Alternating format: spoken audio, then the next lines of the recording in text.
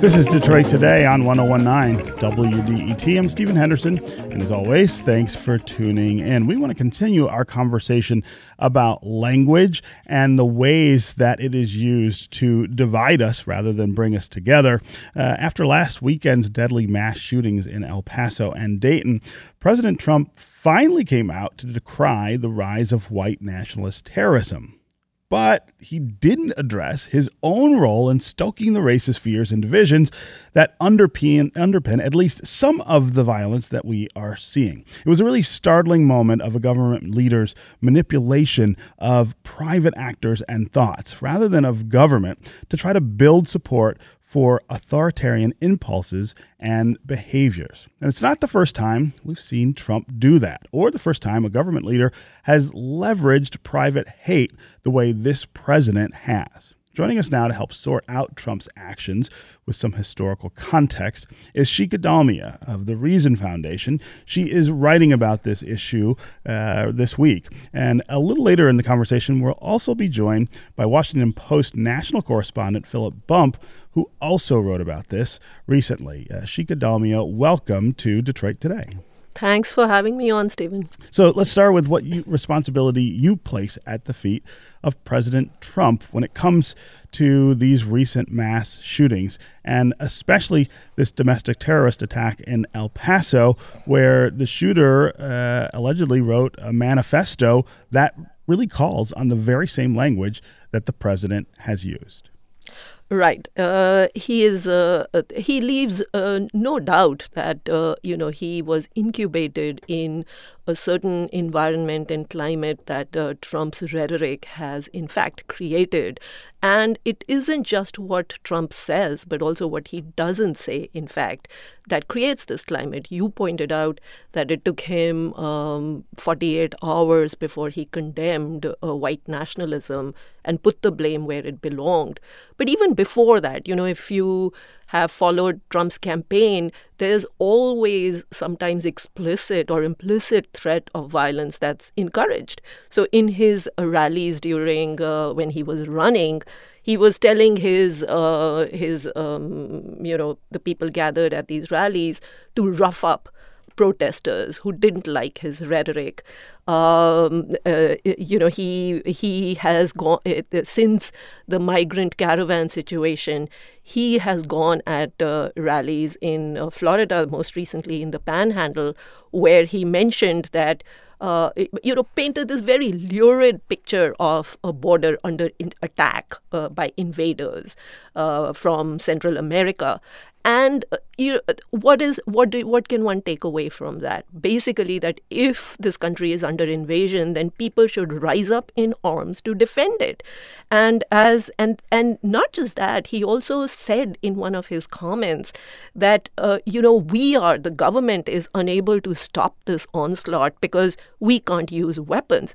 Well, what was the meaning of this? Eric Levitz at the New York Magazine had a really interesting interpretation of this, and he said that basically what he's saying is that we, the government, can't use weapons, but perhaps you should. So this is all sort of, very interesting mix of rhetoric and silences that he has used to produce a situation like El Paso.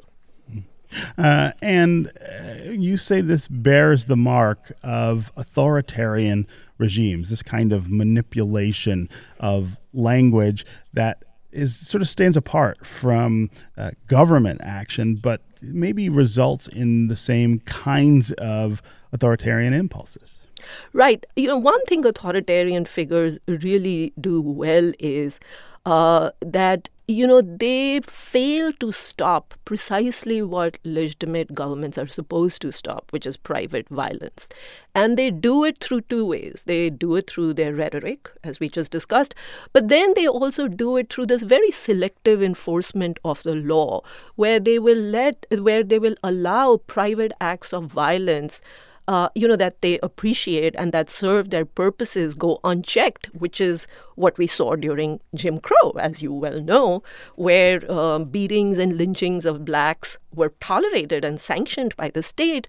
But then the state would, really drop the hammer on the other side. So if blacks didn't work, they were slapped with anti-vagrants laws. And so there is this very selective enforcement of the laws that basically nods and winks at private violence. And that, too, you are seeing right now under Trump, where private militia activity at the border has greatly increased and it's being tolerated. Even as children are snatched from the hands of migrant parents for very minor infractions. So it is this, very interesting mix of language, selective enforcement of the law, that Trump is sort of bringing to bear right now. This is Detroit Today on 101.9 WDET. I'm Stephen Henderson, and my guest is Shikha Dalmia, senior analyst at the Reason Foundation. We're talking about President Trump's words after the mass shootings in El Paso and Dayton over the weekend, and the way in which he has used language to inspire perhaps some of the white nationalist sentiment that we see around the country, the way that he is sort of encouraging private action that yields authoritarian outcomes as opposed to using government action, which is something that we've also seen this president and other authoritarian kinds of leaders do. If you want to join the conversation, give us a call. Tell us what you think about what the president said about what happened over the weekend. Do you think he is responsible in some way for the recent mass murders in El Paso and in Dayton? And why do you think that? Or if not, tell us why you don't.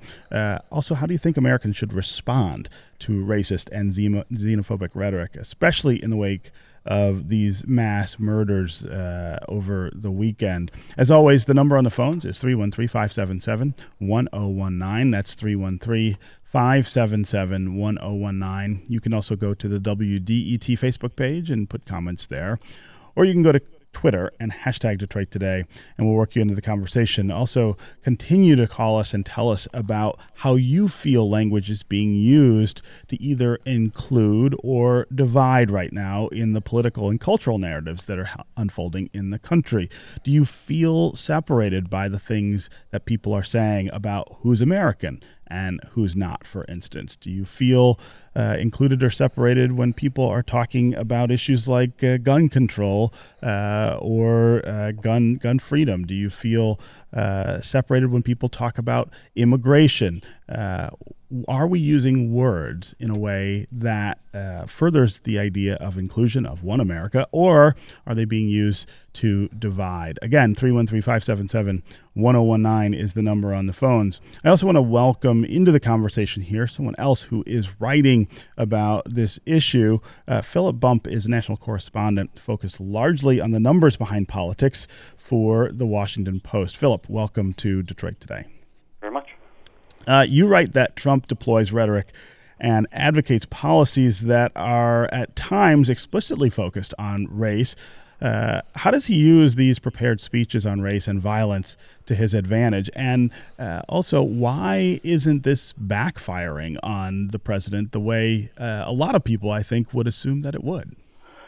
Well, I think that the way that he uses these prepared speeches is pretty obvious, particularly by now, 4 years into his tenure as a political figure. I mean, he essentially, what he does is he will, once he faces criticism for comments that he makes about race or religion, he gives one of these prepared statements, he reads from the teleprompter, and essentially then his allies use that as something to point to say, look, he's not racist, look what he said in this prepared speech. Now, it is never the case that when he's speaking at one of his rallies or on Twitter that he just sort of spontaneously says, hey, you know what, racism is bad. That's not something that's part of his general narrative and conversation. Instead, what he has done is at multiple points, after facing pressure to say something about these issues, he has read one of these prepared statements, and then his team and his allies have something they can point to say, he can't be racist. Look, he said racism is bad in this speech that he read from a teleprompter. And that's the role that it plays.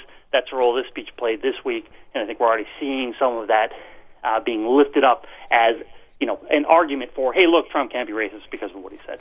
So I mean, there's a term for that kind of rhetoric that is pretty popular right now. I mean, that's classic gaslighting. Right. But it seems as though people more people, I guess, would be aware of that and say, well, wait a second, that doesn't make sense. I mean, what you're saying really contradicts the things that you've done in the past, or don't acknowledge the role that you've played in some of these things. Why is this an effective tactic? I think two reasons in particular. The first is that I don't think anyone wants to think that the President of the United States is a racist, right? People don't want to have that sense, and that's particularly true among people who actually support him, right? I mean, people who support Donald Trump don't want to think that they're supporting someone who is a racist. And so when he says these things, they're much more eager to grasp onto those things as being representative of who Trump really is than all of the things he says, and more particularly that he does as president. Now, one of the responses I got to the piece I wrote yesterday was, hey, look, the media will never be happy no matter what Trump says about this. You know, they're still going to frame him as being someone who is a racist. And my response to that is, well, the entire point is that a lot of this derives from the things he does as president. And yes, he can't simply say, I'm not a racist. He instead has to represent through his actions that things are different. Now, the other point that I'd say is that a lot of people don't really understand the way that racism can be nuanced. A lot of people see racism as being simply, you know, someone using the N-word, or someone, a member of the Ku Klux Klan, as being, those are the things that are racist. And the more subtle structural forms of racism, which I think are being more broadly recognized of late, are not necessarily seen as something which are representative of racism. And as such, because Donald Trump isn't being as explicit as a Klan member, he's getting a broader pass on things that are otherwise quite questionable. Ashika, what do you make of the president's attempt this week to say, look, I'm not for white nationalism, and then later in the week to say, I'm the least racist person that you know, after President Obama pointed out the link between white nationalism and some of these things that are happening. Is this as cynical as it appears, or is this maybe somebody who really believes much of what he's saying?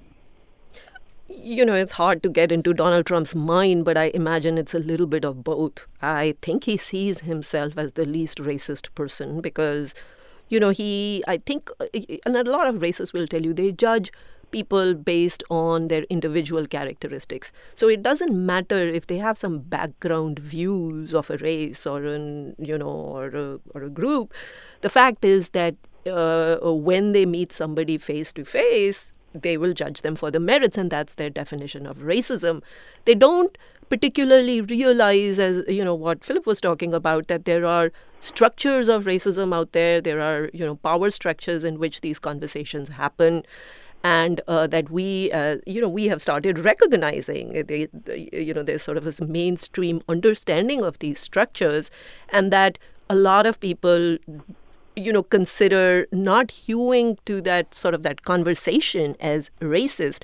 And that's an interesting way in which Trump is actually trying to change the terms of the debate and change the terms of the conversation. A lot of us are worried that he's normalizing all kinds of language about immigrants as an infestation and an invasion that we've never heard in our lifetime in American politics. But to him and his supporters, that just seems like common sense, to use a word that came up in your previous segment. You know, they don't see it like that. And so I think there is, a little bit of both. There is some explicit cynicism or calculation, and there is just some implicit this thinking that, we are just being honest. Again, 313-577. 1019 is the number on the phones. Let's go to Tom in Detroit. Tom, welcome to Detroit Today. Well, hello. Thank you for taking my call. Mm-hmm. I listen to your show here and there. I'm at work. Mm-hmm. We work in a shop. It's kind of tense around here these days. I'm a laborer. I'm a common laborer. I am the boss. I'm at the top, but, I'm not educated. I've served in the United States Marine Corps proudly. It confuses me when all this hate comes up, but when you're listening to CNN and MSNBC in the morning, the rhetoric that comes out of their mouth, it's not journalism anymore. It's just hate speech. I'm lost when I listen to this stuff. I mean, this is the president that we elected, and sure, a lot of people don't like him, but the hatefulness that comes out of the media anymore, it's just the shootings. These shootings were happening during Obama's terms too. And I voted for President Obama. I wasn't real pleased with everything he did, but the cages, he did the cages too. How is it okay for when he was doing it, it was no big deal, but now suddenly my president's doing it, and then the whole world, the whole country's falling apart. Tom. The invasion. He was calling the invasion. It is an invasion.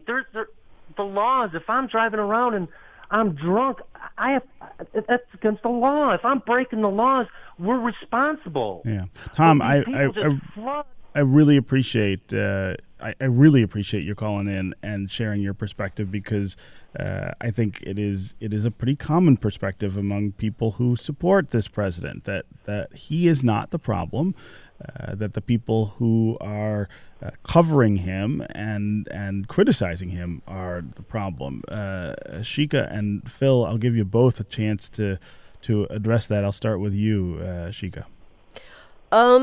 This does go to your previous conversation with your previous guest, that to one group of people, like, I'm an immigrant from India, and when I hear talk about immigrants being invaders or infestors, I hear it differently from the way your caller did, right?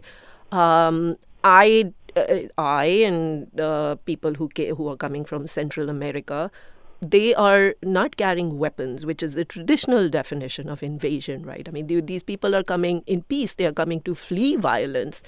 And to us, hearing them being described as invaders is jarring. On the other hand, from your caller's perspective, he just sees this as a metaphor for something that they are thinking, which is that there's an onslaught of these people coming. And, what better way to describe it than invasion? But, I would still say that I was no fan of President Obama's. I wrote very critically about him. But I do think there was a palpable difference in the way Obama talked about his opponents and the people he disagreed with, and the way Trump talks about it. And it's just, for me personally, it's hard to wrap my head around, how not everybody sees that distinction. And, the kind of talk that Trump is engaging in, at least when it comes to immigrants and even to his opponents, you have not seen in America in 150 years. I mean, in the last, in the early 20th century, when we first got immigration restrictions, and I write a lot about immigration, that, if you look at the language back then in how immigrants were described, Chinese were described, Asians were described, that's what Trump's language is hearkening back to. And so this, to me, is something completely, relatively new in American politics. And it is also new that, people are not hearing it the way, they may have heard it even 5 years ago. So...